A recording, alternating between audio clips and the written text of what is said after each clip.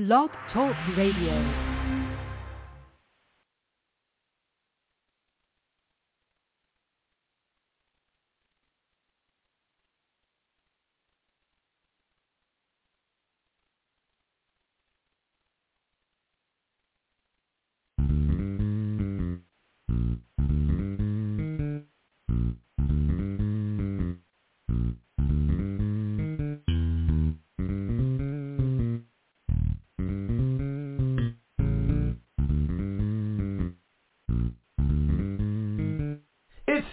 Time with Pastor Steph.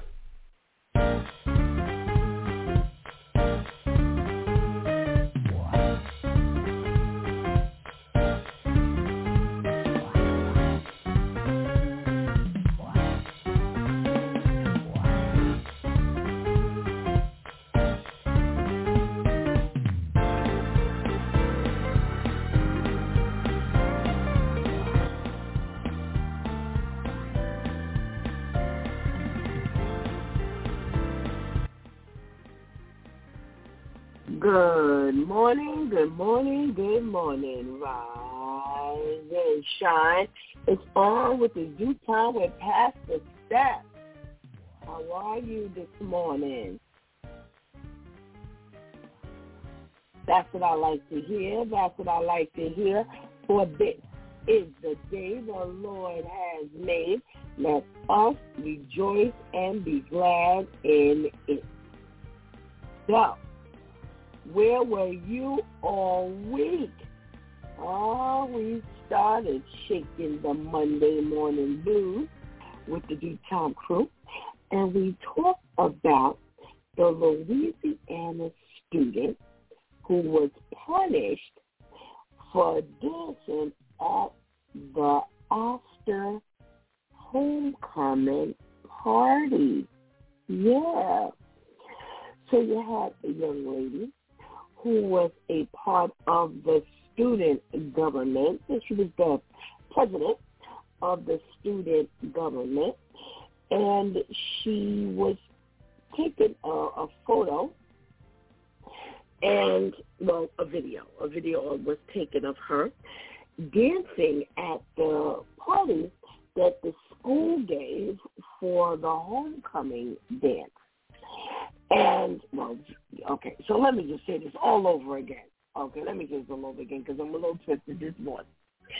So there was an after party for the homecoming, and the young lady was caught on video dancing. Well, she was twerking, they say. And the principal saw the young lady on the video and revoked her leadership role as a student president and removed her assistance in scholarship applications. So the mom, as well as the students, as well as other parents, thought that was a little extreme.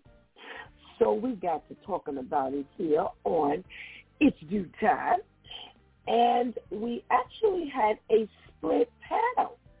Yes, we had some people who thought that the punishment fit the crime, and, she was in a leadership role, and they agreed that, the principal said that it wasn't basically following God's ideals, and she should have been removed. And you had others who said it was a bit extreme.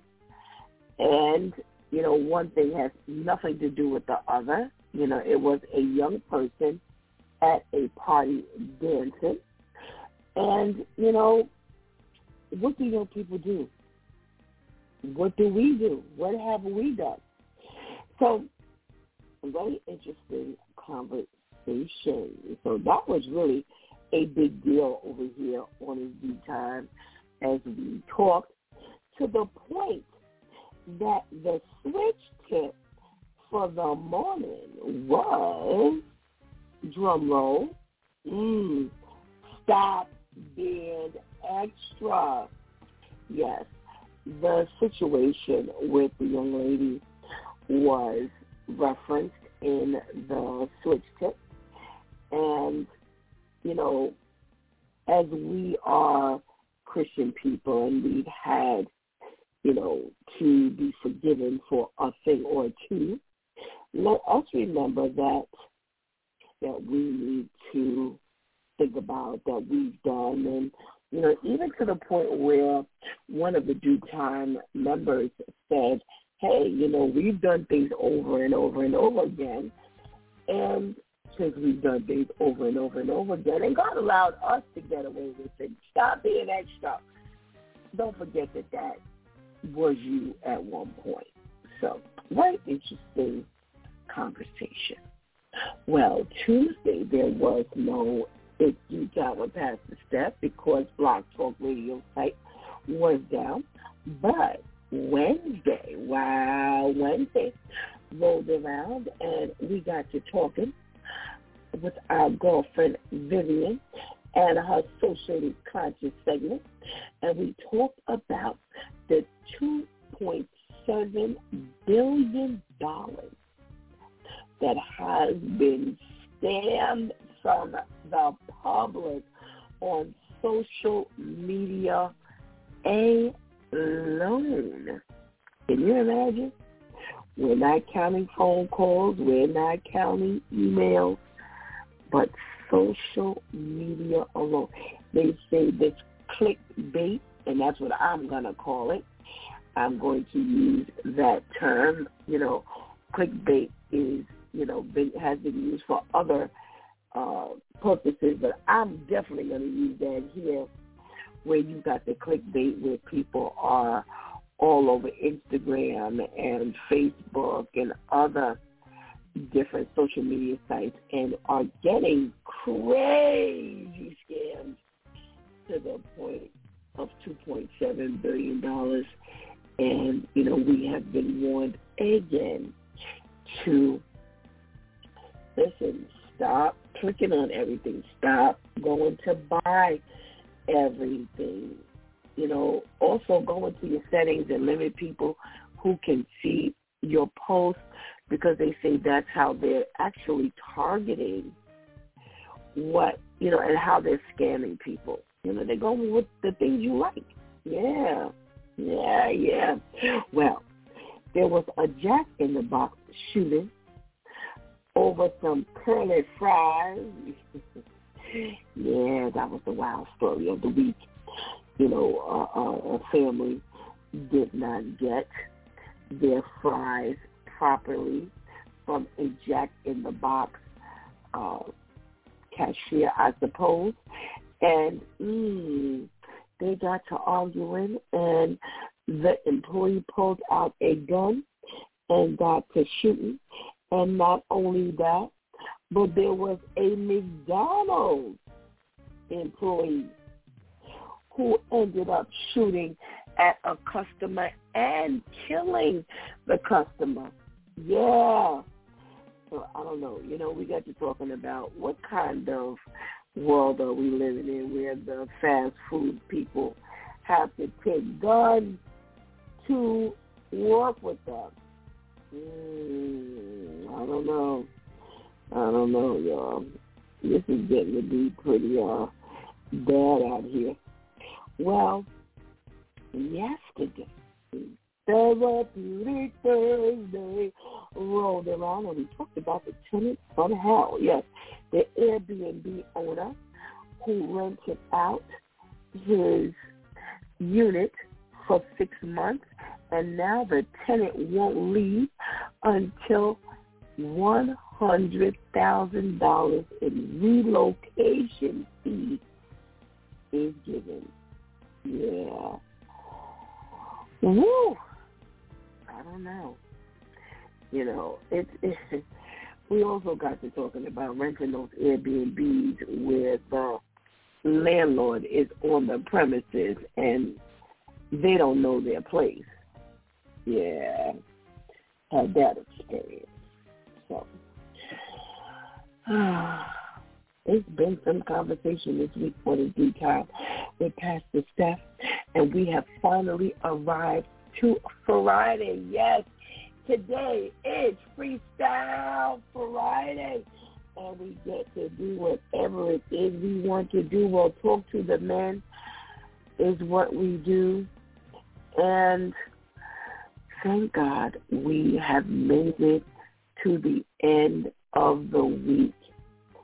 It's been some kind of week over here for Pastor Steph, and I am so happy God has dragged me through the week, and I'm here.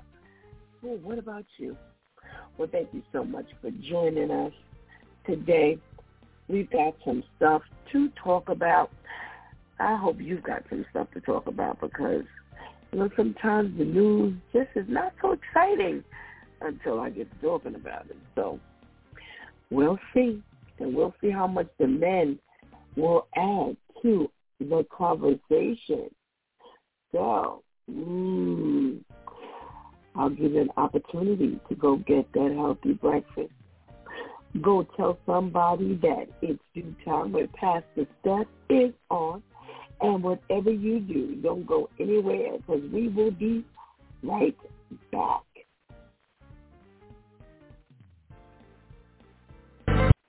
For more than a century, the Canadian Red Cross has been helping the most vulnerable people in Canada and around the world, including those who often go unnoticed.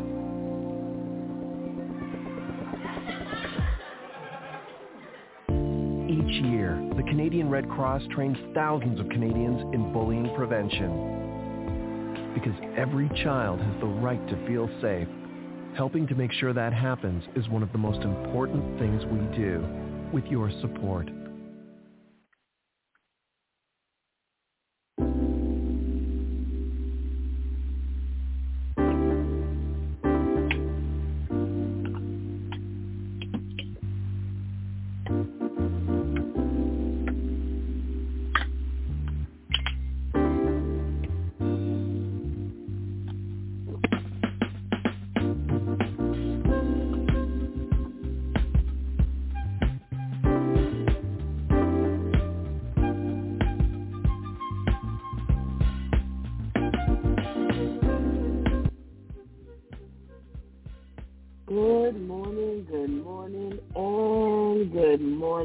Again, welcome back to It's Due Time with Pastor Steph, and it is Freestyle Friday. Woo. Thank God for the end of the week. How are you today? Well, let's get to talking.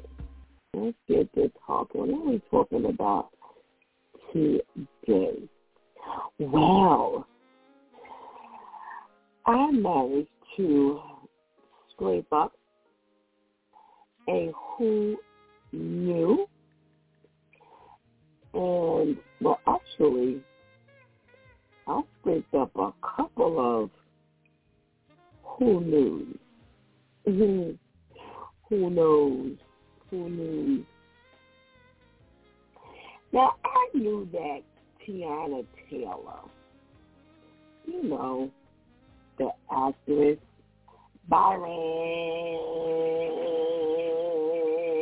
from Medea's family reunion, I knew she was married. But, I had no idea that homegirl was married to Rob from The Chi. Like, are you serious? Yeah, I had no idea that the two of them were together. No, you knew? I surely did not know, and I came across it when I saw the article or the news story that said the rumors have been circulating, and today Tiana Taylor confirmed that she and her husband, Iman Shumpert, are indeed separated. And lo and behold, this picture pops up of the two of them. And I'm like, what do you mean? They're separated. I didn't even know they were together. Yeah. So that was a big who knew for me, not so much of, whether they were separating or not. I don't really care about that. But she claims that, there's no cheating and, they just mutually decided to separate. So I figured I'd just finish off that little story there.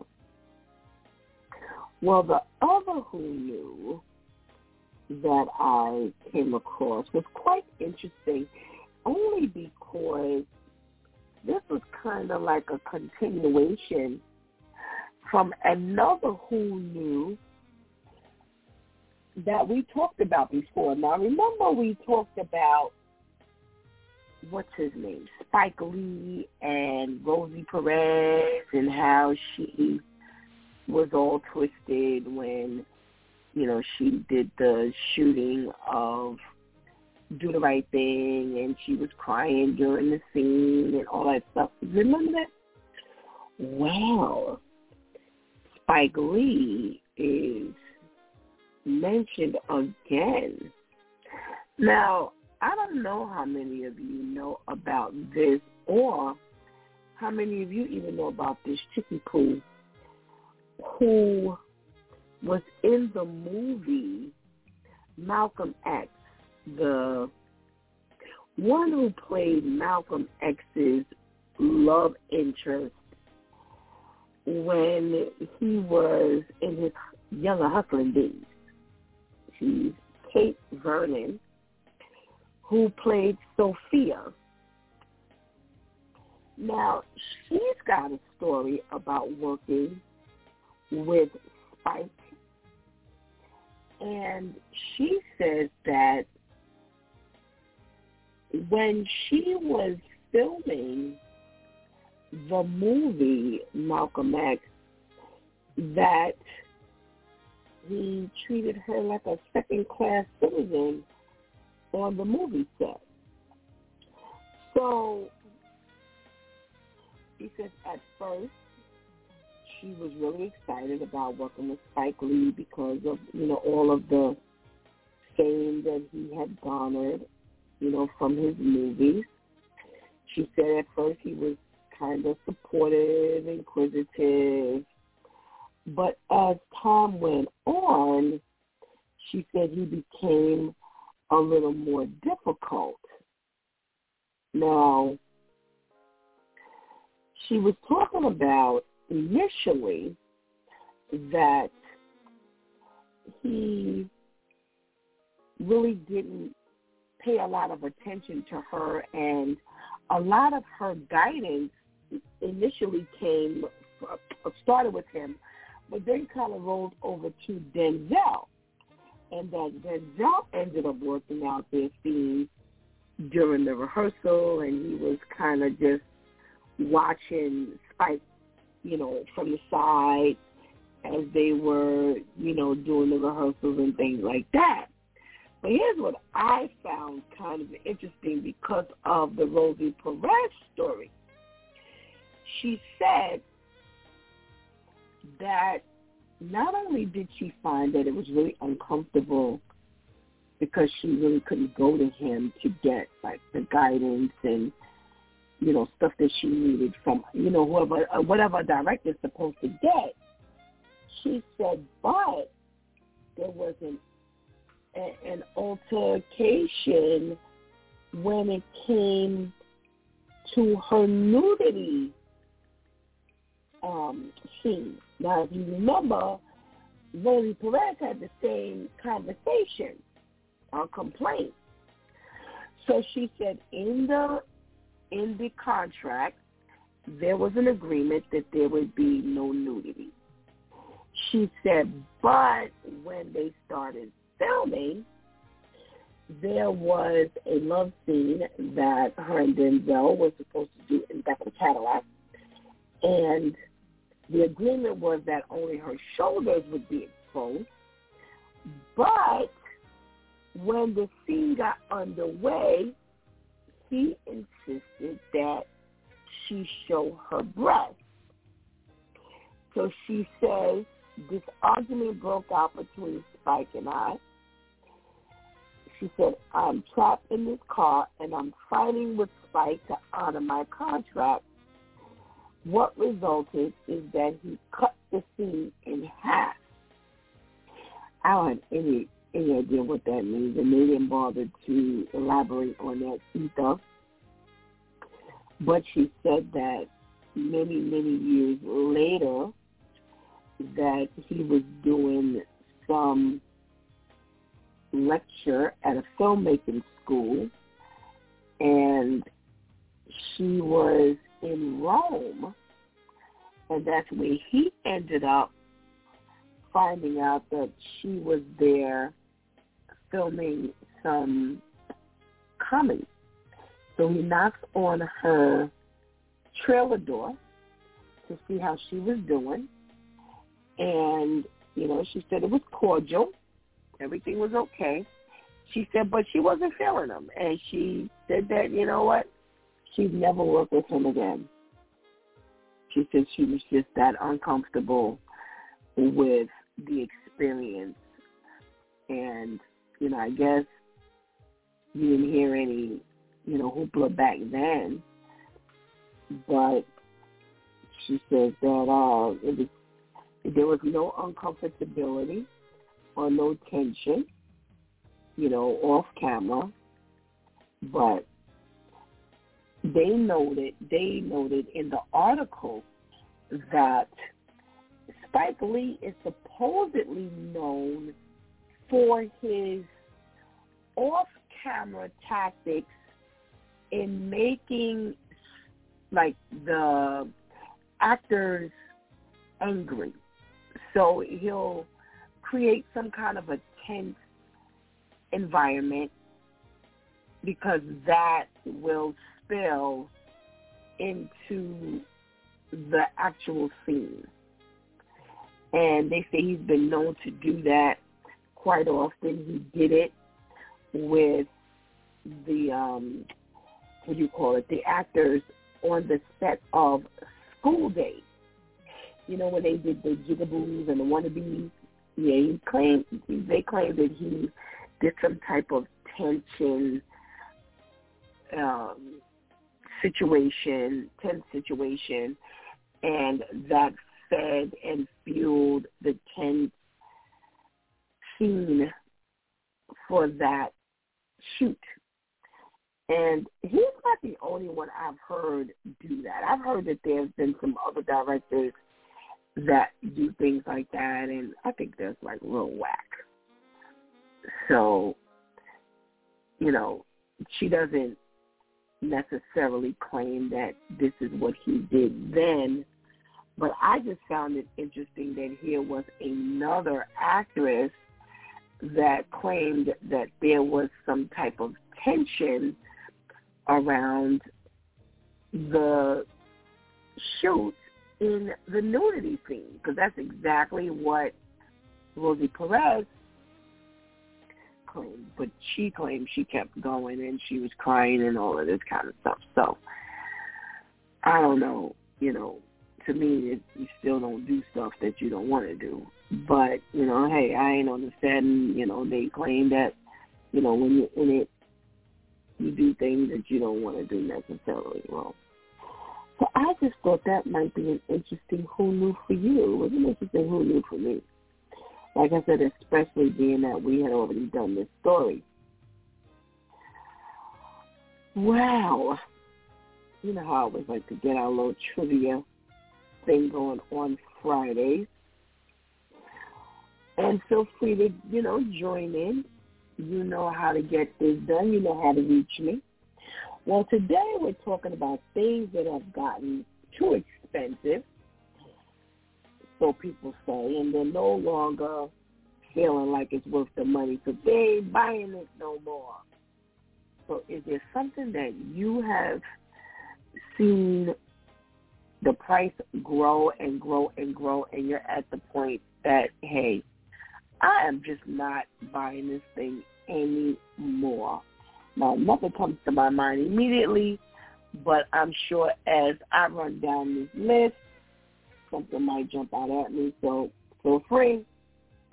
Well, they're saying fast food. People are not buying fast food the way they used to because the price is just that crazy. Yesterday, we went to Shake Shack, 3 of us. And I didn't purchase the food. Shantice went to purchase with my card. And when I looked down on the table, when she came to sit down for her, Mariah, and myself, I looked at the receipt, was $51. I was too done. I was like, oh, we would have eaten at home. I'm sorry. Yeah, $51 for Shake Shack. I was like, no, that's all right. We won't be eating as a group anymore. So, yeah, fast food has gotten to be crazy. Streaming services. People are saying that, you know what, we're back to cable prices again. So streaming services have been kind of streamlined, and I agree they're doing what cable used to do. You know how cable got you on those introductory prices, and you kept those prices for about 2 years, and before you know it, they were up to like hundreds of dollars. Yeah, well, that's what the streaming services are doing. And I have been after this for years, and the other day I looked and saw, I think, oh my gosh, not only do we have cable, but I have like 100 streaming services that they said they were going to chip in for, and I definitely don't even paying it, so yeah. Man, oh man. What else would they say? Peer-to-peer rentals. They say all the add-on fees are actually crazy. Crazy, crazy, crazy. Junk food. They say $6 for a bag of chips. They're going to eat the baby carrots and hummus. Now, hummus, we can't even afford to buy soda anymore. Yeah, they have gotten expensive as well.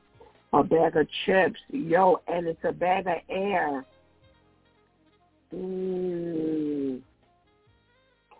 Let's see. What else? Concerts. Yeah. Now, here's the thing. Concerts have not, they've gotten a little more expensive, but the fees, have they lost their mind? Ticketmaster, they really have lost their ever-loving mind. It cost, I know one time I bought some tickets, and it cost me like almost $25 for fees. And I'm like, you know what? They need to stop. They really need to stop. They really, really, really, really need to stop. Because now it takes your ticket to like this crazy amount of money. I don't know. They say brisket. Now, I don't know if y'all remember. Years ago, brisket was the cheapest part of the beef. And now, man, it sure is expensive. They say repairs on your merchandise is true. By the time you look at how much it costs to repair, you might as well go ahead and buy the whole thing all over again. To me, that's the same thing with cleaners. When you go to fix a zipper on a coat, you might as well go and buy the coat all over again. because it is surely expensive to take them to the cleaners. Coffee. I don't know. I've seen the Starbucks prices. I don't know how y'all was ever buying Starbucks coffee in the first place, because it was crazy. Okay, here's one that is really, really, really, really crazy. Theme park. What is up with the theme park? To get into Great Adventure, give me $100, $125. You know what? You can't afford to even go to these places. You get the plane, you go there, and you just got to stand on the outside and look at the place. I don't know. They say drinking, going out drinking. Drinking was always expensive to me. I never liked that habit. That and cigarettes. I don't know how people kept up the cigarette habit. At the price of cigarettes, I see why people are smoking weed. It's cheaper to smoke weed than it is to smoke cigarettes. What else? Cars. Cars have gotten to be so expensive. You used to be able to buy a nice car for a reasonable amount of money, and the price of cars now, oh my goodness. And then you have to pay for insurance, which is skyrocketed, as well as gas. So how can you afford the car? I don't know. Maybe it's just me. Movies. Yeah. You go to the movies on an off night that ain't a Tuesday. Oh my gosh. It's $50 to go to the movie. Wow. It is. It's crazy. It's crazy. I don't know. Everything is so expensive now. You can't afford to do anything. I don't know. If you can think of anything comes to your mind that is so expensive you don't buy it anymore, feel free to hit me up. I'll be here for the rest of the show. All righty, what are we talking about today? We got a lot of,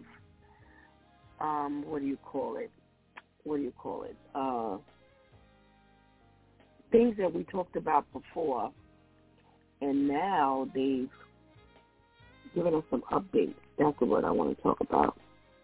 So let's see, what update are we going to talk about? First, we're going to talk about this update.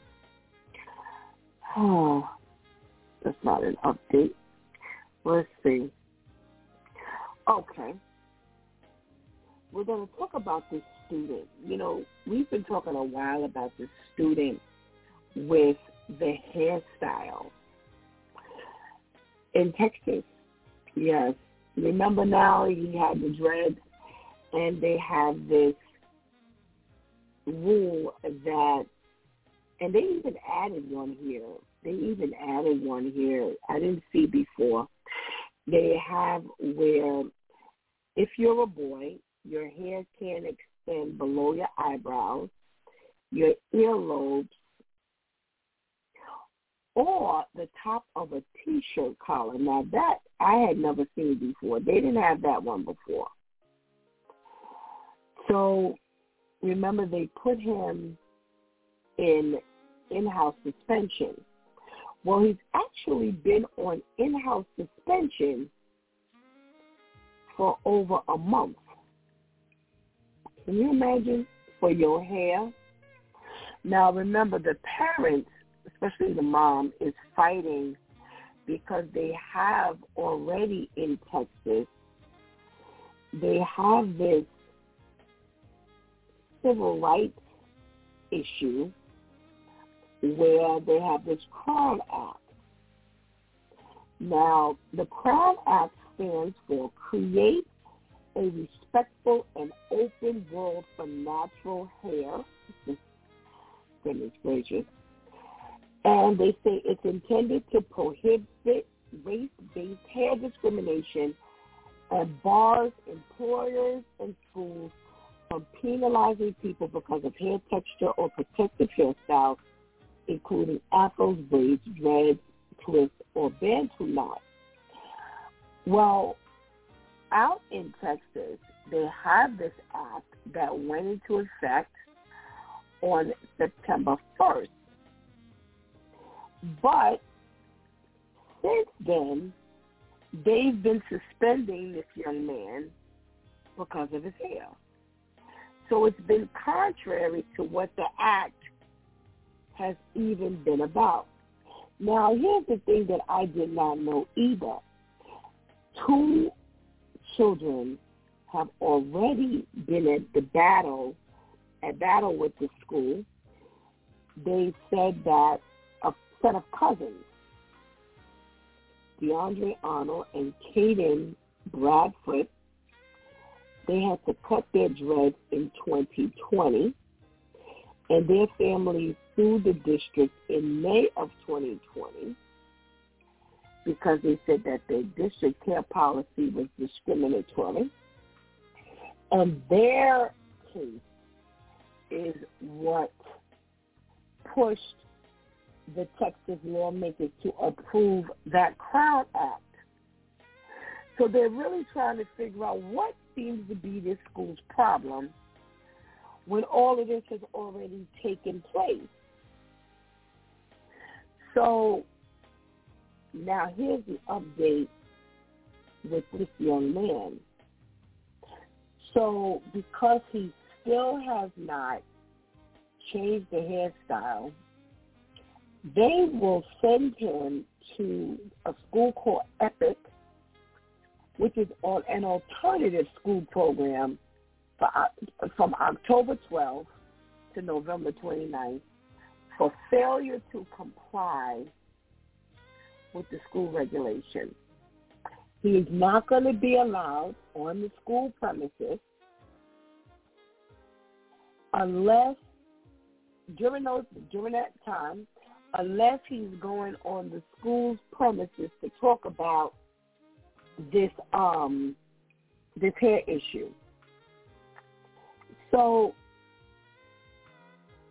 you are really going to send a child to alternative school because they will not change their hairstyle. This has been going on since the beginning of the school year. So imagine he's 18 years old. You're going to school. His hair is very well groomed. It's neat. It's in dreads, but it's never, they've never had it hanging. So whether it was below the eyebrows or the earlobes or the collar, the T-shirt collar, it's never hung. It's always been wrapped up. So they really are trying to figure out what's going on. This is really disgusting. We're trying to get these kids even interested in school. We're trying to get them to stay in school. And all you can harass him about is his hair that has never been an issue. I tell you, this is really disgusting. And they're saying that in Texas is one of the only places that something like this would be able to take place. Because normally their little Crown Act or whatever the ruling was would have already straightened out this situation. Wow. All right. Well, we have another update. On Monday, we talked about the young lady who had the issue of the dancing. She was twerking in the school. And, well, not in the school. Let me rephrase that. They had a homecoming after party. And they had a video of her twerking. And they showed the video to the principal, and the principal decided that she did not follow the ideals of God. So he took away her president status in the student government, as well as taking away her scholarships and his assistance with helping her apply for scholarships. Well, that was kind of like a back and forth thing here on In Due Time, because we were split. Some felt that it was too much, and others felt like it was just what was needed. It was appropriate to suspend her, president status as well as her application for scholarship. Now, what does one thing have to do with the other was the question. And I find it very interesting that last night there was an article where the principal has asked for a leave of absence. Yes. After he's done this, he is now rescinding his decision. He gave her back. He contacted the family to give her back her role as the president. He's reversing the disciplinary action. And he's recommending her for the scholarship. Now, here's the thing. He contacted Mom to tell her that he was reinstating her. He was calling them in so that he could reinstate her as the president and reinstate the scholarship. But the deadline has passed. Yeah. The scholarship deadline has already gone by. The damage is already done. And she said, I also told him, I gave them an opportunity the very next morning when he actually suspended her. And she said she's not forgiving him because you can't rectify the issue now. Now that the scholarship application and the window is closed, what difference does it make? So the superintendent has announced that he is now asking for a leave of absence for the rest of the school year. Now, if your decision was all of that and you stood by what you said, what are you doing? What are you asking for the leave of absence for? So here's his statement.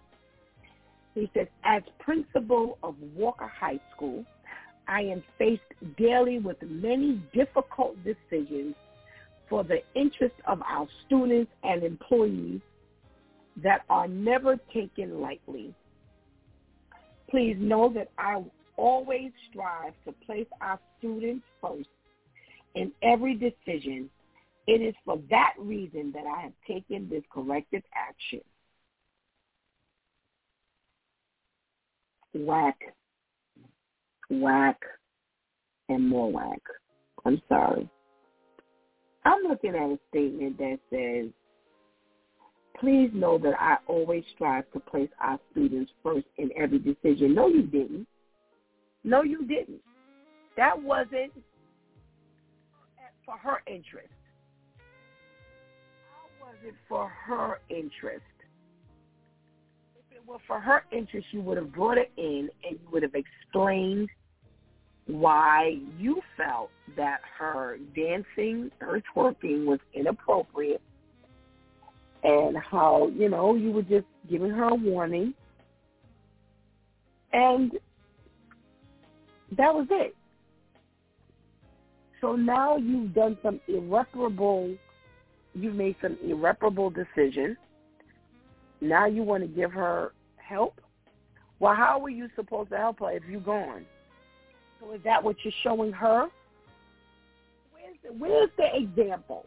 There was no example when you took away her president status. There was no example when you took away her ability to apply for scholarships and her assistance for the scholarship application. There's no example when you're bucking and running. Face it. You jacked up. Backlash you ever face. So now you suspend her from these two things, but you get to buck and run? Really? Yo, you a straight whack. Listen, he wouldn't have to worry about coming back. Go apply for a job someplace else. Go work over the kindergartners. Because clearly high school is not your arena. No, you are straight whack. You now wreak havoc in her life. And now you get to leave. Yo, you are straight whack, whack, whack, whack, whack.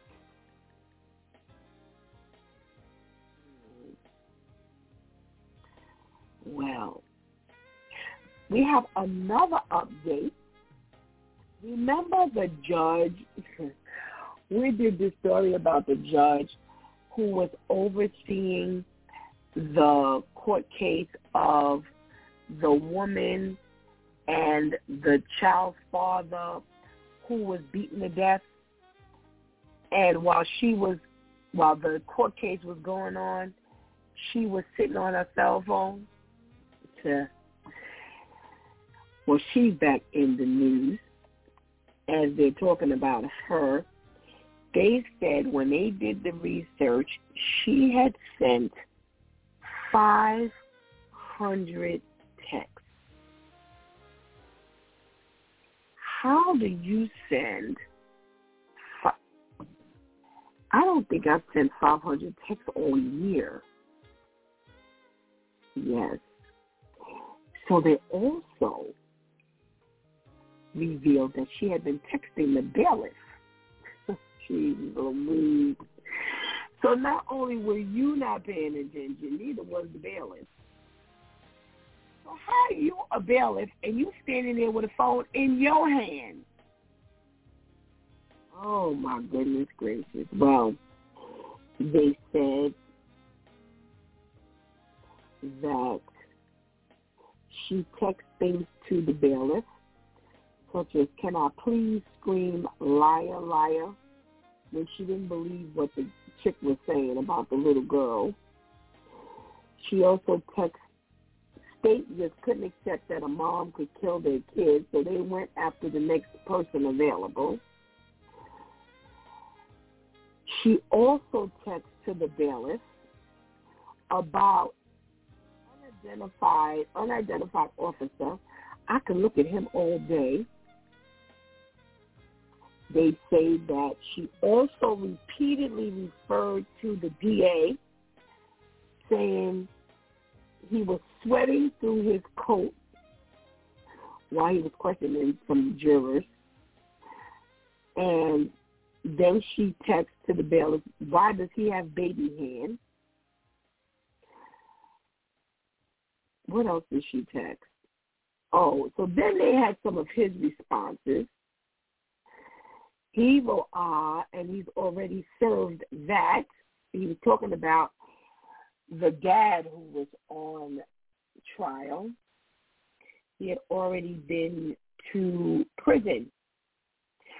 So that was part of his response. What else? They had some other things in here that they that they had text between the two of them, but during this trial, 500 texts had been from her alone. And like I said, they didn't tell us who she was texting. They just said that they could see from cameras in the courtroom that she was caught texting throughout this trial. They didn't say, they said in this particular article that it was the bailiff that she was texting, and the bailiff was actually responding, which meant that he had to read the text, then type it out. So had something bust off in the courtroom, would he have really been ready and able to take care of the issue? Oh, my goodness gracious. So they suspended her.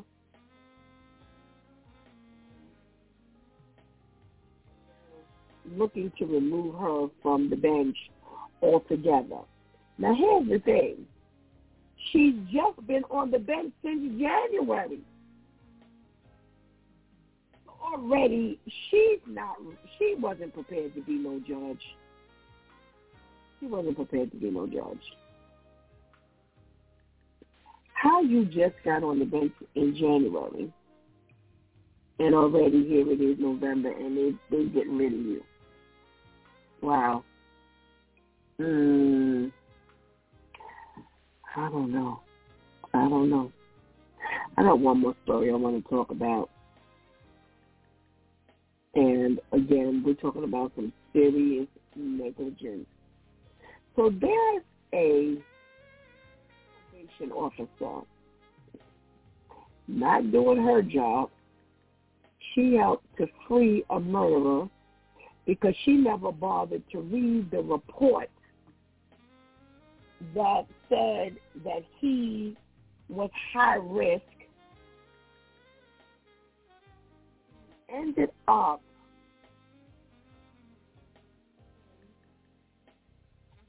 a pregnant woman and her 3 children.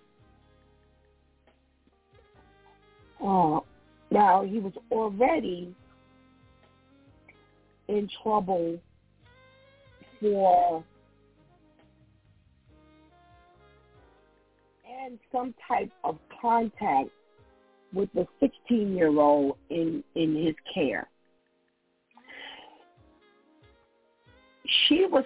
The probation officer was supposed to read all of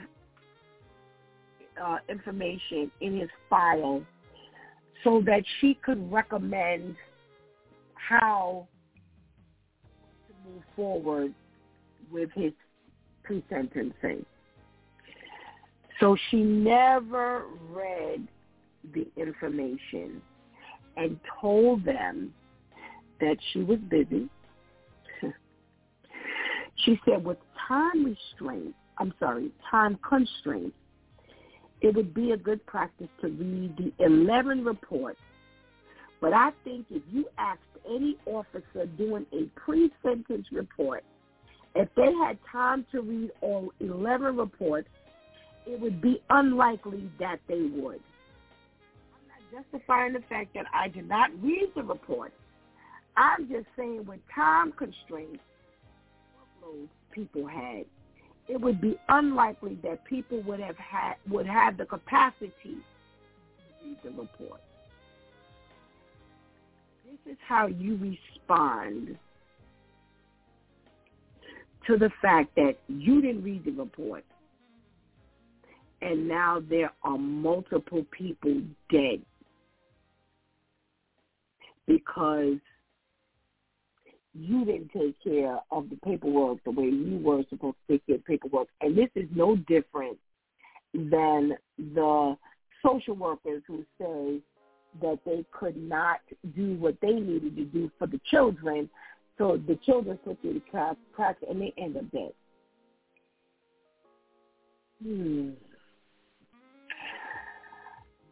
they said he was given a 17-month suspended sentence with a 5-month curfew requirement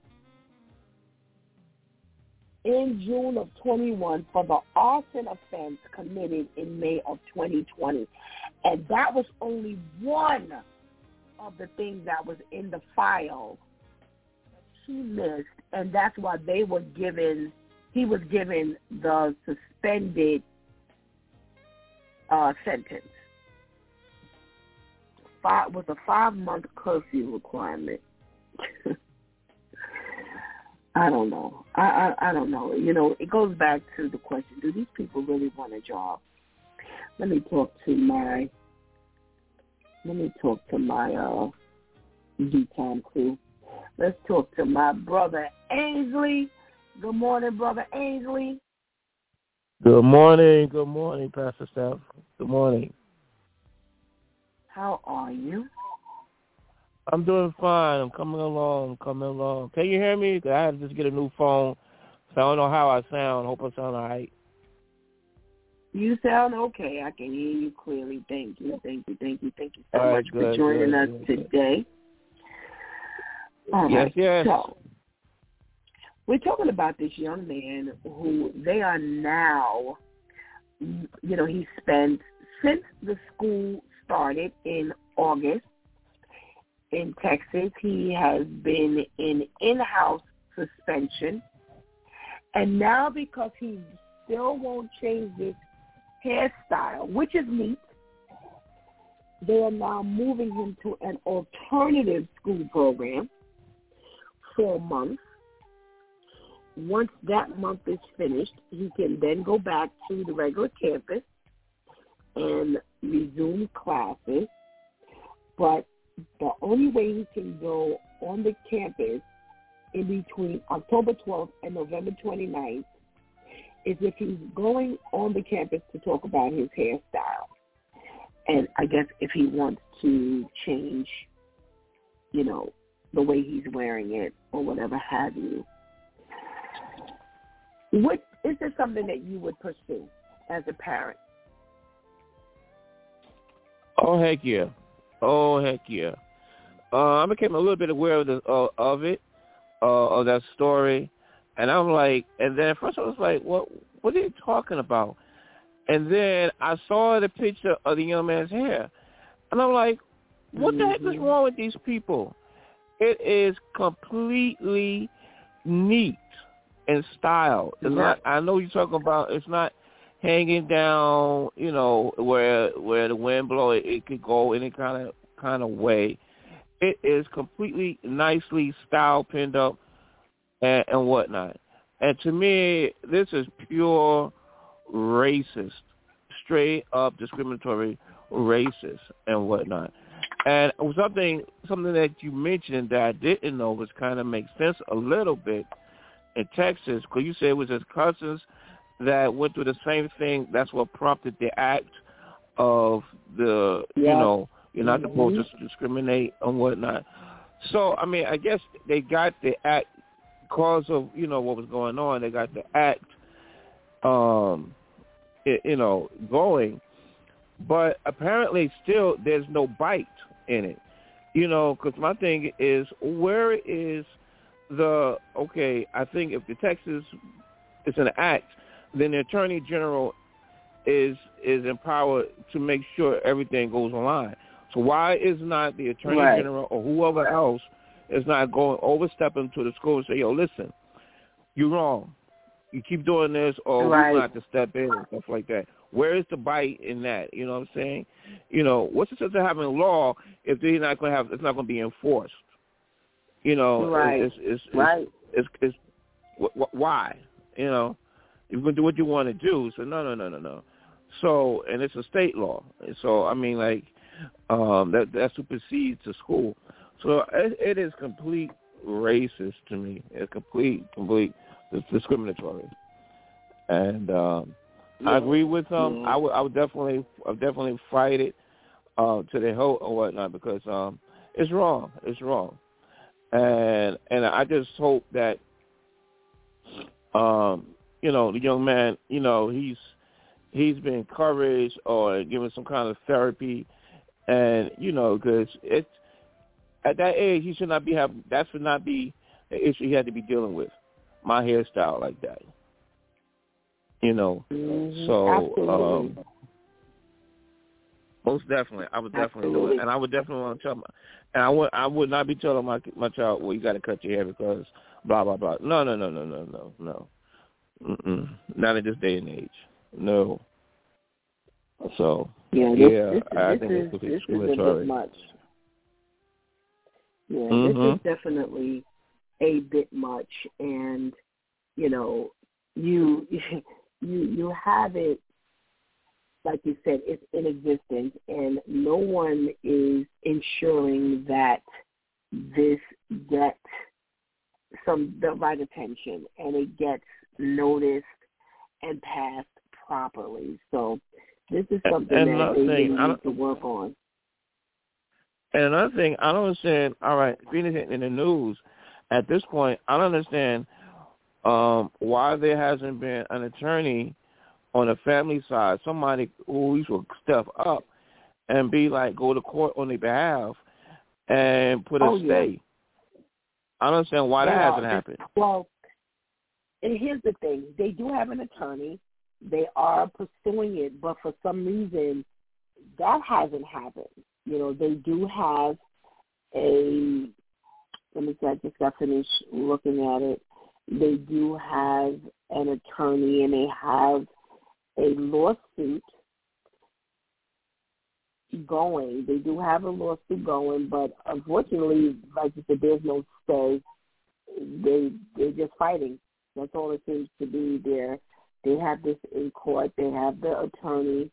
They said the family filed a formal complaint with the Texas Education Agency and a federal civil rights lawsuit against the state's governor and attorney general, alleging they failed to enforce a new law outlawing discrimination based on hairstyle. So, they are pursuing it, but there's no say. So,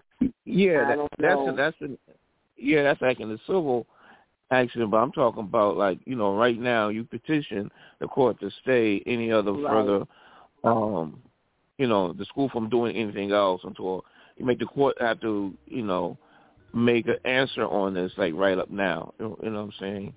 That's what I don't understand. Absolutely. I get the limits, but also it takes time. So that might take a year, 2 years. Well, you'd be in college by then. We need answers now for something like that. Yeah. No, it's true. You got to do something. Something has to be done now. He's being bounced all over the place, which is why this is coming up, because they've now taken the next step. Let's talk about this judge who has been on the bench less than a year, and during a serious trial where there was a 2-year-old, I think she was 2 years old. We did this story where there was a 2-year-old who was beaten to death by the mom and her boyfriend or something to that effect. Well, while this case was going on, you had the judge who they counted 500 text messages that she sent. Not only that, the initial complaint was that she had been on the bench scrolling social media. Now they've come up with the 500 texts, as well as the fact that she was chatting back and forth with the bailiff. Jeez Louise. What do you say about that one? You know what? In everything, we always got some bad apples. You got some bad teachers, you got some bad cops, you got some bad attorneys, and unfortunately you got some bad judges, and she's just one of them. And at least thank God, she said she just started from the beginning of the year. Well, hopefully, first of all, we don't know how many other cases in that short period of time that she really messed up on. But at least let's deal with her now before she stays on the bench for years to come and just totally warp justice or whatever type of case she handles and stuff like that. So this is just a straight up bad apple. And at least thank God, she'll be able to court out there. 'Cause a lot of times judges, they're supposed to be this high authority, impartiality, they put on this pedestal. Like, they can't do no wrong, almost like a godlike status. And, so it's like, so not glad she got caught. And something like that, she shouldn't be, she's not judge material. I mean, she just need to stay an attorney and just, do whatever she do, but not on the bench. Not on the bench. Definitely get her out of there. Well, thank you so much for joining us today, Brother Ainsley. Let's talk to our Brother Al and see what he's got to say. Oh, Brother Al, good morning. Top of the morning, caught me just in time, just sending the kids upstairs. Oh, yeah, how you doing? I'm all right, thanks. Brother Al. Well, we talked before about this hairstyle and the Crown Act and how the Texans are ignoring and violating this young man's civil rights. Well, now they're moving from in-house suspension, and for a little over a month, they're sending him to alternative school. What do you think of this thing here? No, I was listening to the story going now. That's why they suspend him because of his hair. Yeah, they say that the law is that, or the rule is that boys cannot have hair longer than their eyebrows, earlobes, or as long as it would touch the collar of a T-shirt. And since the beginning of the school year, he's had dreads, but the dreads have always been pinned up. Very neat. But because, I guess, if he were to let it down, it would exceed the length that they have mandated. And they've enacted this rule after the Crown Act, which has been put in place because two other young men, two cousins, were forced to cut their hair because of the length of their hair. They had to cut their dreadlocks. So they pushed, because of that, the Crown Act went into effect where you had protection against having to, cut your hair and things like that if you had Bantu knots or dreads or any kind of braids or things like that. And now, started school, they've had him in in-house suspension. Well, because he has not changed the hairstyle, they have stepped up, and they're now putting him in alternative school for a month.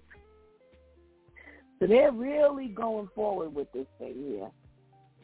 So I was asking, what do you think? You're talking about someone's education. Now, his education is being ignored and pushed to the side because you now have this issue with his hair.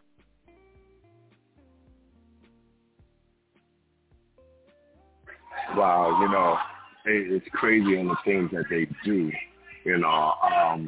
When you sit back and look at it, it's not okay for the young man to have his hair long, but it would be okay for him to wear a skirt to school. The times we live in, this is why we need Jesus. But, the parents can fight that. They just need to go higher.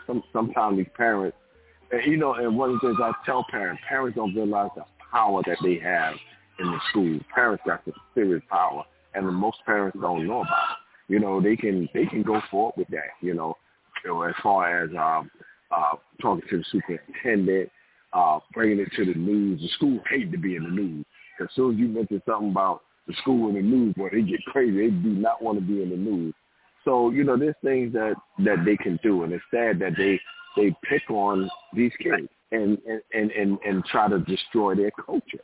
You know, I was looking at one time where this guy, he was a wrestler, black kid. I think we talked about that. He was a wrestler. And he was very good. He beating everybody. And then he getting close to the championship. And he had to win this one to go. Actually, it was a championship wrestling match. And he win this, he would go undefeated, break a record and everything. And he had dreads in his hair. And the referee told him, you can't wrestle with that. And they like, what? He said, you can't wrestle with it. If you cut it, then you can wrestle. And he had his coach cut his hair right then and there because he didn't want that legacy to go away. And the ref did get in trouble and stuff like that. But it's crazy because they don't understand the culture, so they think it's whatever. And it's just horrible, man. It's something definitely needs to be done about it. Well, hopefully, you know, the parents do have this in court, and, you know, we don't know, you know, how this is gonna, you know, play out, because already it's been pushed to the point where he's in alternative. He's going to alternative school. So they're just a mess. They're an absolute mess. We talked about this is an update. I'm sorry, Pastor Steph. I just wanted to do a comment on that. And what happened is people don't understand what an alternative school is. Alternative school is for kids who are older. So they trying to put them in a situation because most of the time you got kids. Alternative school is like 18 and older because you got some kids who just didn't want to do school and stuff like that. Then finally they're like, all right, I'm going to go ahead and finish. So they'll put them in the school because they're older than the other kids that are in regular school. So they're trying to put him in a bad, I guess they're figuring, well, we put him in with the older kids, he may get picked on. You know, it's horrible, man. I'm praying for the parents, man, that they get the knowledge, that God give them the knowledge to, be able to take care of this situation. And you can imagine the stress this young man is going through as well. Right. That's my point.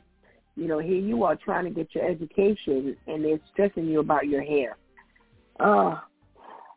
They're talking about this judge who on the bench, and in this one case she's been sitting on, 500 texts she's had back and forth with the bailiff, who's also been responding. Two of them have been texting back and forth, as well as scrolling through social media. What are your thoughts, Brother Al? This is what's going on while our court cases are going on. How much attention are they really getting? That's crazy. You know what I'm saying? I'm listening to 500 texts. My fingers don't even move that fast. Yeah. So you talking about 500 texts. Somebody needs to get in trouble. You're supposed to be paying attention and making sure everything's good, and you over there texting. It should definitely be some sort of consequences for that. And that's insane. Even to the point where you need to lose your job because now you're in the court. We're dealing with people's lives, but you're sitting there texting. Nah, you don't need this job. No, and neither do you want it. You just stay at home and do your texting. That way you can text all you want. Thank you so much for joining us, Brother Al. Let's talk to our Pastor KL and see what he's got to say about these things. Good morning, Pastor KL. Good morning, Pastor Steph. How are you today? I am well, thank you. I am well. How are you? I am well as well, thank you. Good. We've had this conversation before. Now they're stepping up, stepping their game up. They're putting this young man in alternative school. Brother Al beat me to it because I was going to mention, alternative school are for the older children who just kind of, they've been having a little difficulty and they have not given up completely. But, they're from 17 to 21 here in New York. You can be a part of the school system if you go to an alternative school. And, you're taking a child who's had no problems at all. You're putting him with other children who've had some level of difficulty. What kind of environment is that to put a child in and expect for him to excel, all because of his hair? Well, first of all, I want to thank you and Brother Al for for defining what alternative school was, because I thought it was for the knuckleheads that just didn't want to do right in regular school, and they didn't bust them to alternative school so all y'all fools could be together. Yeah. That's what I thought it was. But I didn't think it was a certain age. I thought it was when you started being a knucklehead, that's when you went. No, you can only be 17. The minimum is 17 years old, and the maximum is 21. At 21, you should have been out of school. You should be in GED class or something. Yeah. But I mean, I think it's totally ridiculous, and because of a person's hair, and it's kind of a touching, sensitive subject to me, because when I lived in New York, I had hair, and Brother Ainsley probably can remember, I had braids down my back, and I had a preacher tell me I couldn't preach in this pulpit because I had braids in my hair. You know what I mean? Wow. And that kind of stuck to me. So when I hear this story here, how people are already being identified or spoke of or titled because of how they look or because of how they dress. And then my question would be, what if he was like, a Rastafari, where this was his religion? So at this point, do we question his religion? I work at a store, and you can't wear, hats and stuff in the store. But when you start saying, well, this is part of my religion, this headgear is my religion, I can't fight you. So how do we fight for simply how they dress and how they look? His pants is not down his butt. He doesn't have that kind of stigma. He has neat hair, right, and you mad. So yeah, yep. I got a problem with that. Yeah, very neat. And every picture they've all ever shown, his hair has always been very neatly styled.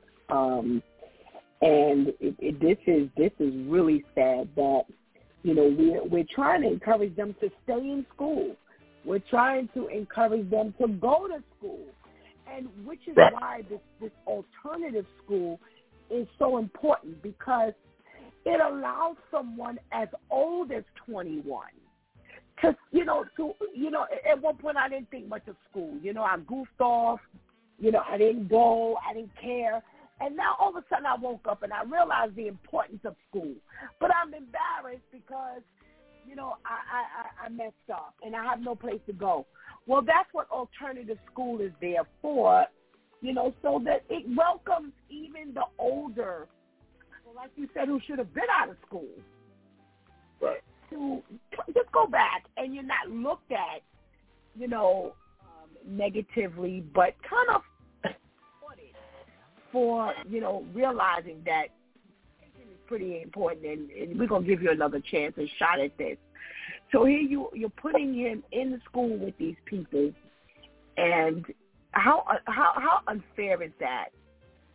I've had no problem going to school, being compliant with the school rules and behavior, but yet this is where I'm being shipped off to. Again, another reason to discourage us. Exactly, because to me, you shipping me to a school where there's last hope. You shipping me to hospice. Yeah. You know what I mean? Right. Where, only a prayer is going to let me graduate. You shipping me to the hospice. Yeah. And I don't have no medical issues. Ain't nothing wrong with me. Nope. I can take care of myself. But I got to go to hospice. You sending me to the last hope Church of God. You know what I mean? Well, I don't think that's fair. Yeah, this is pretty extreme. It's pretty extreme. So hopefully there will be. I'm following this story, and this is the third time. We talked about this. The first time it was the fact that it was even happening. The second time was that they were, putting him in in-house suspension. He's been in in-house suspension since school started for him in August. And now they're stepping their game up. So how far is this going to go before these people get any type of justice like Brother Avery said? Get a stay in all of this. Just hold still until we can, work this out. So this is really ridiculous. So we're going to see how far this actually goes. Well, you've got your judge. But when a light-skinned person gets dreads, then we're going to stop it. When he comes to school with dreads, well, then we go stop. When the other side of the fence, and there are people on the other side of the fence that got dreads. Yeah. So when they present themselves, then we go stop. Well, we'll see how right you are. We'll see if that happens first. All right. So we got this judge who's sitting on the bench who's now suspended, and they're looking to get rid of her altogether. She was placed on the bench in January. And during, a crucial court case, all court cases are really important, but this one was really, really, really serious. And she's texting the bailiff, chatting with him. And got this banter going back and forth. She's scrolling through social media. What is the fate if we've got people like this on the bench? Yeah, I heard Brother Ainsley said, everybody has their bad apple. She's a whole fruit basket. She ain't a bad apple. She's a whole basket. Because you have too many people lives in the balance. And you're the highest archie in the building. And fuck, in God we trust is over you, and yet we can't even trust you.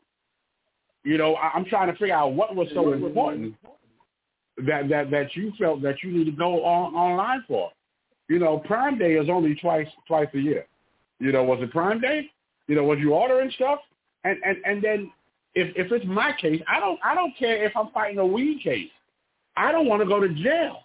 But if you're not listening that I didn't have the weed, then I'm going. The minute thing to the judge is the major thing to me. For the fact that I have to be in here before a judge anyway, that's big to me. And to think that I could be remanded because you missed a part of the story, you need to be fine. Yeah.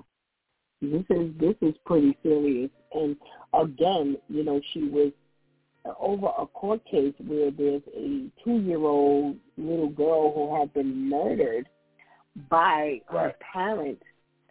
And, this was the importance to you. This was the level of importance to you that you were chatting about, or the DA's hands were little, all kinds of stupid stuff. So is the bailiff suspended as well? Well, that was the bailiff suspended as well? Because he's just as bad. Happened to him. That's right. Because, like I said, the first article that we read when we did the story the first go-around, they never said that she was texting. What they said was that she was on social media. This is the update, that she was actually texting. They counted 500 texts, and the person she was actually texting was the bailiff. So they have no mention. I was definitely looking for what did they do with him, because he definitely needs to be on a chopping block as well. I agree 100%. Because this here, nah, both of y'all need to be sitting up in the same unemployment office with no unemployment ability. So this is a bit much. This is a bit much. I agree. He needs to go just as bad, just as much. He needs to go. Pastor Steph, what's so funny? I'm sorry, what's so funny about that is you see the judge up there, and imagine you talking to the judge. Your Honor, I have evidence that this happened. Hold on one second. Let me check this message, and I'll be right with you. Yeah. Whether she said it out loud or not, that's what she was doing. What she was doing. It could have been the bailiff who dropped down on her to say, you need to check her out. She been texting me. What? Wow. You know what I'm saying? Know. You could have You been. never know. Mm. You know, they said that the cameras picked her up. There's a camera that was over her, over the bench, and it showed her, and I remember this the first go round, it showed, you know, because of course she's sitting higher up. So in her lap, you know, below she's got this phone, and they showed a picture of her again, you know, from the camera's view and angle. So this is, you know, her positioning was key in enabling her to actually do this texting and this scrolling. But those cameras picked her up. That's what got her caught. So I tell you, but you never know what these people are doing on the opposite side. All right, gentlemen, we've got this bad situation going on with these, you know, this in this Palestinian area, and there's a story that I picked up about. You know, yesterday we talked about the young lady who, you know, said that she was going one place, or she didn't tell her parents she was going to the music festival because she didn't want her parents to worry, and that's where the Hamas terrorist attack, one of the areas that they, you know, went and kidnapped people and killed people. And there's another story here of a 30-year-old couple who they broke into their home, and they managed to hide the twin babies, less than a year old. They hid them, and they ended up killing the parents. But thank God, wherever they hid the babies remained safe. And you know, this is a really bad situation. And before the week was out, I wanted to just kind of talk about it a little bit, to see what your thoughts were, what you've heard. And, you know, we're going to end today with, you know, lifting up this whole situation in prayer. And I'll start with you, Brother Al. What has been some of the things that have really caught your attention about this whole situation with this war going on? Can we have you, Brother Al? Oh, I'm so sorry. I had to take these kids in. Can you go to the next person so I can hear it again? Then I'm ready. All right, Brother Ainsley, what you got for us? You know, what are some of your thoughts that, you know, that you've heard, you know, or from what you've heard going on over here with all of this hostage taking and murdering, and wow, this is big. This is really big in a short amount of time. All right, you know, my thing on this, right, and you know, my thing is like, why is this happening? And to get understanding of what's going on, why is this happening, and you know, and you to me, you gotta do your own homework and research, and try to have some kind of context of what's going on. And because my thing is, why would make somebody or group of people want to do this? You know, I don't condone the violence, but what would make some people do this? And then when you do, it will take too lengthy to get into it all, the history. But like when you do, like 100-year context of how do we get to this point, you kind of understand the plight of the Palestinian side. You understand both you know, both sides of the story and whatnot. And you understand that both sides have done some cruel things. You know, both sides have violated, you know, all kinds of humanitarian law, they've been brutal against kids, women, all alike, both sides and whatnot. And my thing is, if you're going to be concerned about loss of life, you should be. I think there's something wrong if you're only concerned about Israeli loss of life.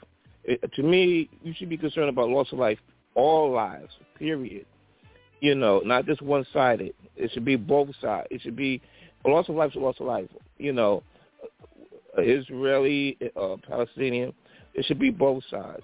And so I don't condone the violence, but I think we need to have, a more educated, a more understand really this history or what's going on, and because this conflict has been going on for ages. It's biblical. This has been going on for a while and whatnot. And to me, right now on the news, it's highly one-slanted and whatnot. And I'm gonna tell you, we're not going to get into kind of mutual. We can't move forward really unless there's some kind of mutual understanding of each other and coming together of some sort. And so I could say a lot more on that, but for time purposes, yeah, that's it. Okay. Thank you so much. Brother Al, do you have anything that you want to contribute to this conversation? I'm like the song, War. What is it good for? Absolutely nothing. Say it again. It's sad that they can't, just work something out. I don't understand. What are you gonna get out of just killing all these people? It's just killing. You're killing. What are you gonna get? You're gonna take over somebody's land. Okay, you killed these people. You're gonna do that, and then it's gonna happen to you. So it's sad. Cause I just hate to see so many innocent people getting bombed, and because you leaders can't get along, or you leaders want certain things to happen. So you're forgetting about these innocent families that's just in their home, just relaxing, and here come a bomb, and now their kid get killed, or the father or the mother. It's just senseless, man. And I pray all the time that God step in and fix it, But it's sad because it like the song said, war. What is it good for? Nothing, So I'm praying that it stops soon. All right. Pastor. Oh, and also on that note, I hope that. I'm sorry, Pastor. And one more statement. And also, I hope the U.S. mind their business, because they got a big habit of always putting their nose in the business, because what happens with them is that, they only put their nose in when it benefits them, So I hope the U.S. mind their business.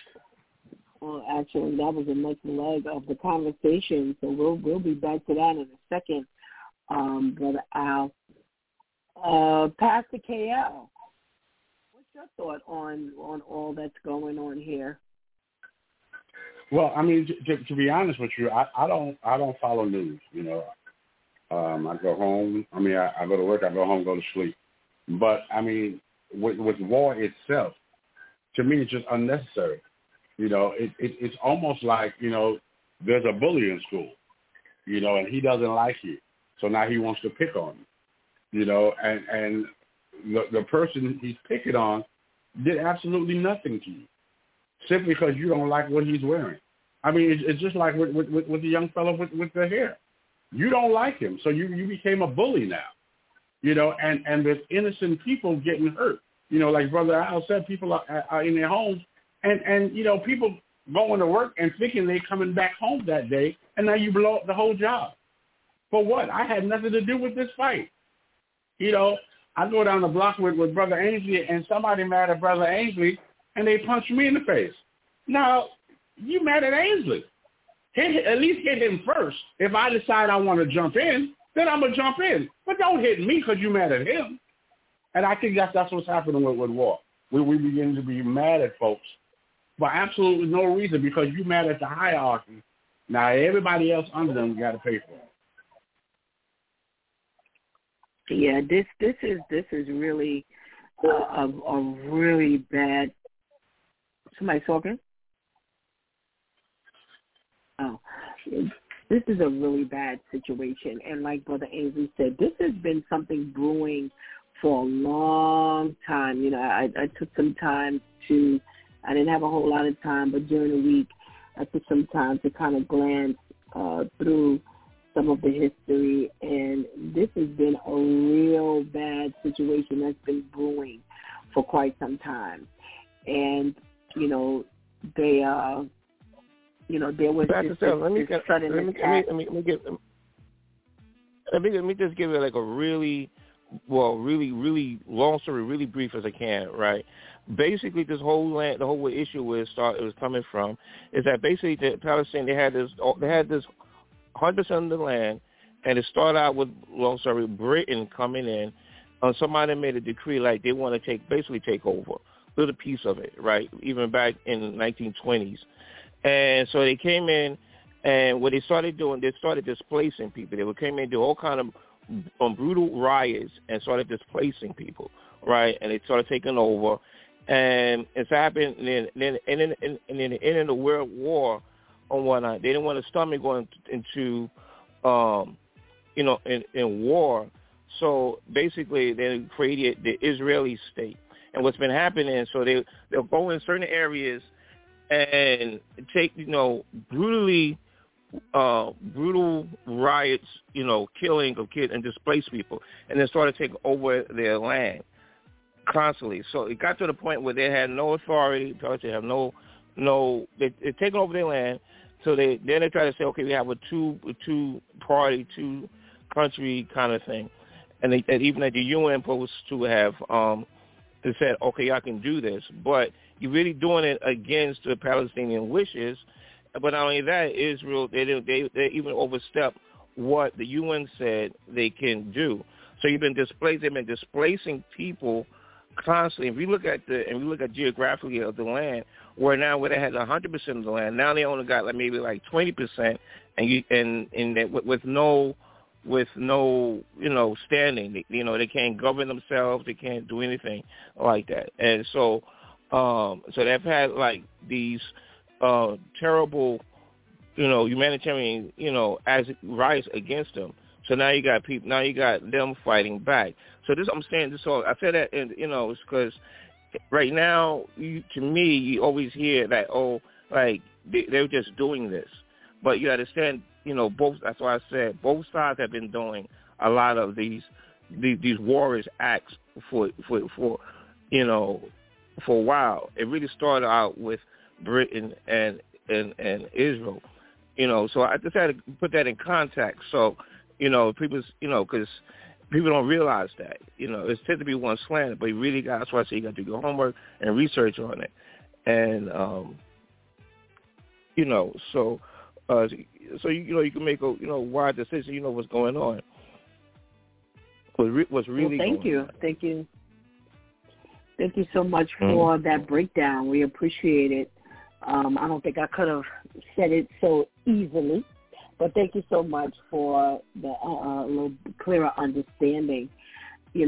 Brother Al said something that was key, and there was an article, and I did hear in the news that the New York City is heightening their their security and things like that, and Hochul is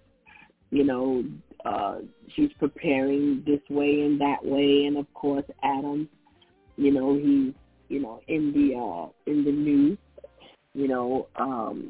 he's concerned because he said that there's a lot of expectation on our end in regards to response because of this Hamas attack, and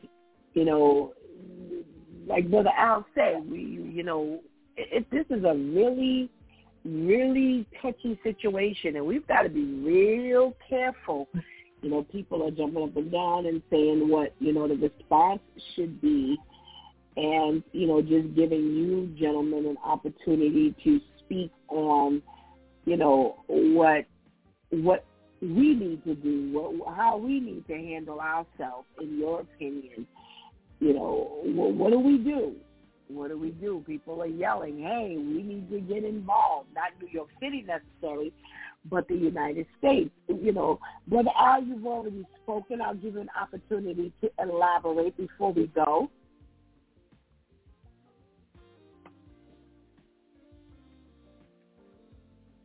Hey, Pastor, I'm sorry, I'm at the pass. I'm sorry, I'm at the pass. We having a fire drill. Thank you. I'm sorry. Have a good weekend, everybody. Thank you. Okay, you too. Thank you, Brother Al. Pastor KL, I'll give you an opportunity to, respond as to, the people are jumping up and down and they're saying, hey, there needs to be some response to the Hamas attack. What say you? Well, I say fight the battles. That's your battle. A lot of times we get into red tape or we get into a loss of finance because we want to fight battles that don't belong to us. I mean, we got enough stuff going on with these migrants coming over and this happened and the veterans and all. Why are we not fighting those battles? We need to fight the battles that's in our face. Why are we crossing borders to fight battles that don't belong to us? I think that's a problem. That's our biggest problem. We always want to save everybody, but who's saving us? Okay. Brother Ainsley, what say you? The Americans or the people over in America, let's put it like that, the people over in America are jumping up and down and saying, we need to respond to the Hamas attack. There are people over in Israel and Palestine and this place and that place that are Americans. There are some Americans that have been caught up in this thing. There are some Americans who are being held hostage. There are some Americans that have been killed. We need to respond. What say you? I say most people are ignorant because they really don't know what's going on. And they really don't know what's really going on. You're looking at, it's like you come to the party really late. You really don't know what's happening. And so, they're acting and moving on. We're not having all the information on what's going on. And so I really think that, I think people need to really educate themselves on what's really going on. And so you can make a more wiser decision and whatnot. And you got to do your due diligence and stuff like that. Now, so again, my thing, we ought to be concerned with, we need to pray. First of all, number one, we need to pray and be guided by what God allow, God directs us to and stuff like that. And I think in general, we need to be concerned with all lives, everybody's lives, not be one-sided. You know what I'm saying? Again, to me, the question is, why would somebody want to do this? You know what I'm saying? Why would this happen? And so people need to educate themselves on it. And so I understand the emotional, if you get hurt, if you get hit, somebody get hurt, somebody get killed, there needs to be a response to it and whatnot. But let's do this, wisely. Let's not be jump and just jump. Let's move accordingly and wisely and what. Let's try to move this thing to a better end as opposed to just a violent response. So yeah. Makes sense. You know what, Pastor Steph? Can I say? Yes. Can I say one more Sure. thing? Ainsley said it. He hit it on the head, saying that we need to pray. But America needs to get back to praying. It's only when you have the 9/11s or the big problems in New York when they want everybody to pray. After that, after it subsides, you don't hear about praying no more. We stop praying until it hits our backyard. The Bible says pray without ceasing. America needs to pray. They need to get back to prayer first and stop running off emotions. Pray and let, as Brother Ainsley said, let God order your steps. The steps of a good man is ordered by God. But first you have to pray. You have to seek his face, turn from your wicked ways. Then will he hear. You know, we just want God to hear, just God to hear, God to hear. But we're not taking the steps for God to hear. Absolutely. Good point, gentlemen. Good point. Thank you so much for your contribution into today's conversation, and we pray you have a blessed day. You as well. You too, Steph. Thank Bye, you. Steph. Have a good weekend. Thank you. You too. Well, this is definitely time for us to go before the Lord. Heavenly Father, God, we come before you as always. We say thank you for all that you have already done before we even beseech you for anything else. We thank you for the invitation into today. And we wake up, God, with humble hearts as we enter into your courts with thanksgiving. And we just say thank you because we were able to wake up today. We didn't wake up to war in our own country. We didn't wake up to war in our own backyard. We were able to open our eyes and go to you first without any level of turmoil.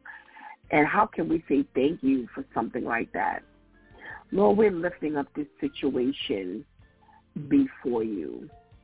We understand that there's been a stir for quite some time. A lot of times we don't know a lot of the details, and as been said, you know, we respond based on what we hear, but not necessarily based on what the reality is.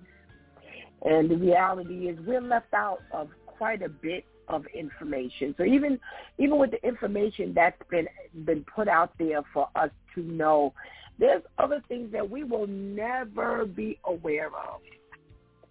But yet we're making decisions, rash, emotional statements and judgments, and we're rallying behind the wrong information or incomplete information, as Brother Ainsley said. So, Lord, we're handing this over to you, the one who knows each and every piece of this situation, that there is nothing that goes on underneath this sun that you're not aware of. And, Lord, we're praying for all of the families who have lost loved ones, the people who were just minding their business, just existing. What devastation. We're asking you, God, to just heal their hearts. It's so hard to move on when things happen so suddenly, so unexpectedly, when you don't see any indication of anything, and people were just existing. They were going about their everyday activities. People were in their homes, and their home was invaded. This home's being invaded. People just in their homes. And Lord, we really need to hand this over to you, God. As Pastor KL said, we need to come together as a land, as a nation, as a whole. We need to come together, and it can't just be for a moment. We have got to get ourselves together. You know, this is not happening on America's soil. But we're always vulnerable. We've seen it happen before, and it can definitely happen again. And only you have been the protective barrier that has, that's prevented any of this from occurring here. Oh, Lord, we're asking you to help those of us who call you our Father, who call you the creator and the head of our lives,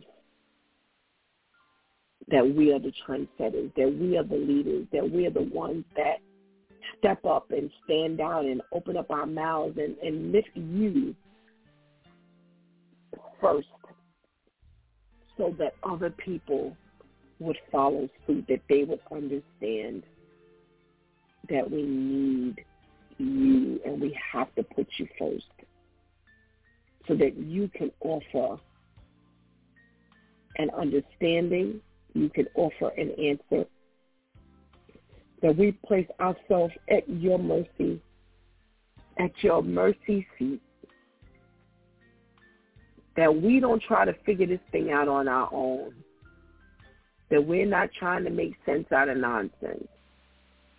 But if we all come before you and hand over this situation to you, that you will definitely solve this issue. Lord, we pray for this world. We don't only pray for those areas. We don't only pray for America, but we pray for this world, and we pray for the people in this world. We pray for those who fired the first shot. We pray for those who responded.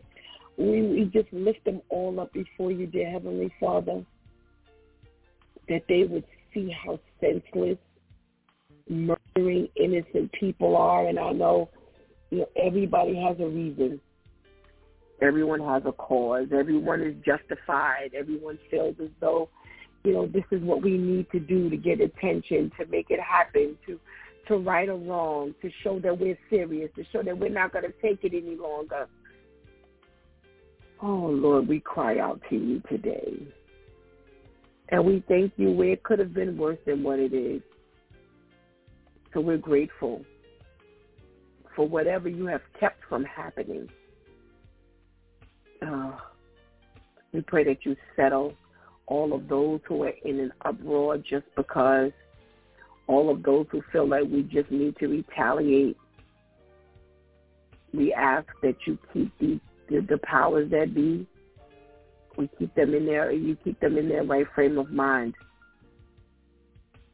And that we who know you, who know the power of prayer,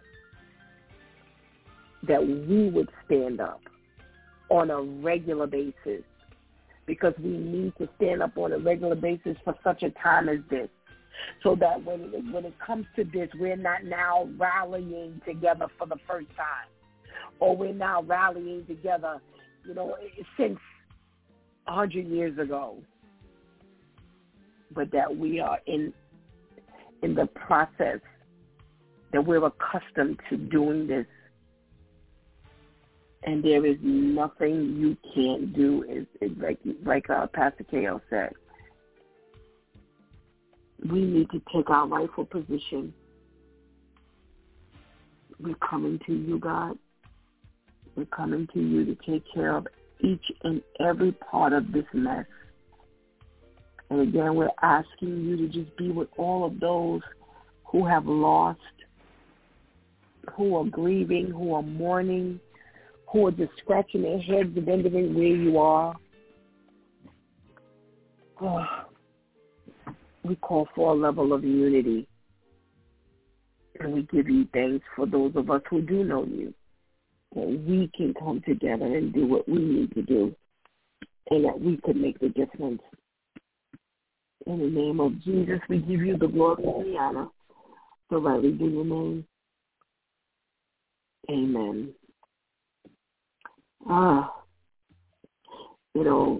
The gentlemen have spoken some true words, about just our normal behavior, our regular activity, that we just don't sit around and wait, twiddling our thumbs, so busy that we don't have time.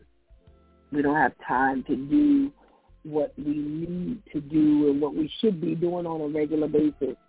And now all of a sudden we're running and we're scrambling. If we all work in our home with our family, and that family, and I said this I think a week or so ago, in our home now we work on another family in the block or another family in the building, and then that block works on the neighborhood, and that neighborhood works in the county, and that county works in the city, and the city works in the state, state works in the nation works in the world. That's how we become effective. That we don't wait until the last minute, that we're not fighting and going about our daily activity warring against one another. Always having a fight in our, being for something. We're always fighting. And, that's, I think a lot of people don't understand that when you just fight all the time, you just in an uproar. I just got to sound off, and, I'm not going to stand for, anything. You can't fight for everything. You have to pick your battles. Pick your battles, because when it comes time to really fight, you're going to need that energy. You're going to be so worn out from fighting over every little itsy-bitsy, teeny-weeny thing that when it comes time for your voice to be heard, ain't nobody listening no more. Listening. Because all you've done. We've got to be very smart.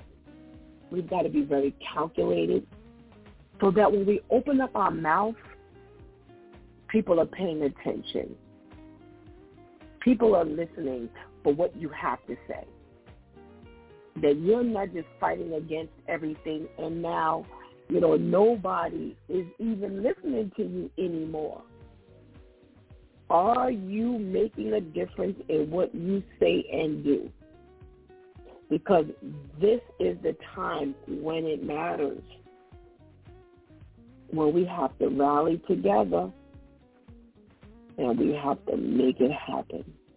Because as we work in clusters, that's when we're going to work as one big ball, one huge ball. So come on, let's get ourselves together. Let's make it happen. Let's sound the alarm for the proper things and not just any and everything. Okay? You've been listening to It's Due Time with Pastor Steph. Join us Monday through Friday from 7 a.m. to 9 a.m. where we discuss matters of the heart, mind, and spirit. As you go through your day, be sure to set your mind on things that are above, not on things that are on the earth. They will only serve as a distraction. Remember, prayer changes things. It's Pastor Steph signing off, and I want to thank my Due Time Tuesday men for coming through big time. Thank you for hanging out with us all week. Please do not miss this opportunity to give Christ your life right now. Please do not miss this opportunity to strengthen that relationship with the Lord. Even if you've given your life to Christ already, you've got to strengthen that relationship with the Lord. Because later is not promised to any of us. Until Monday, God spares, where it's shaking the Monday morning blues all over again, God spare our life. Until then, stay in prayer over our country, over this world. I love you.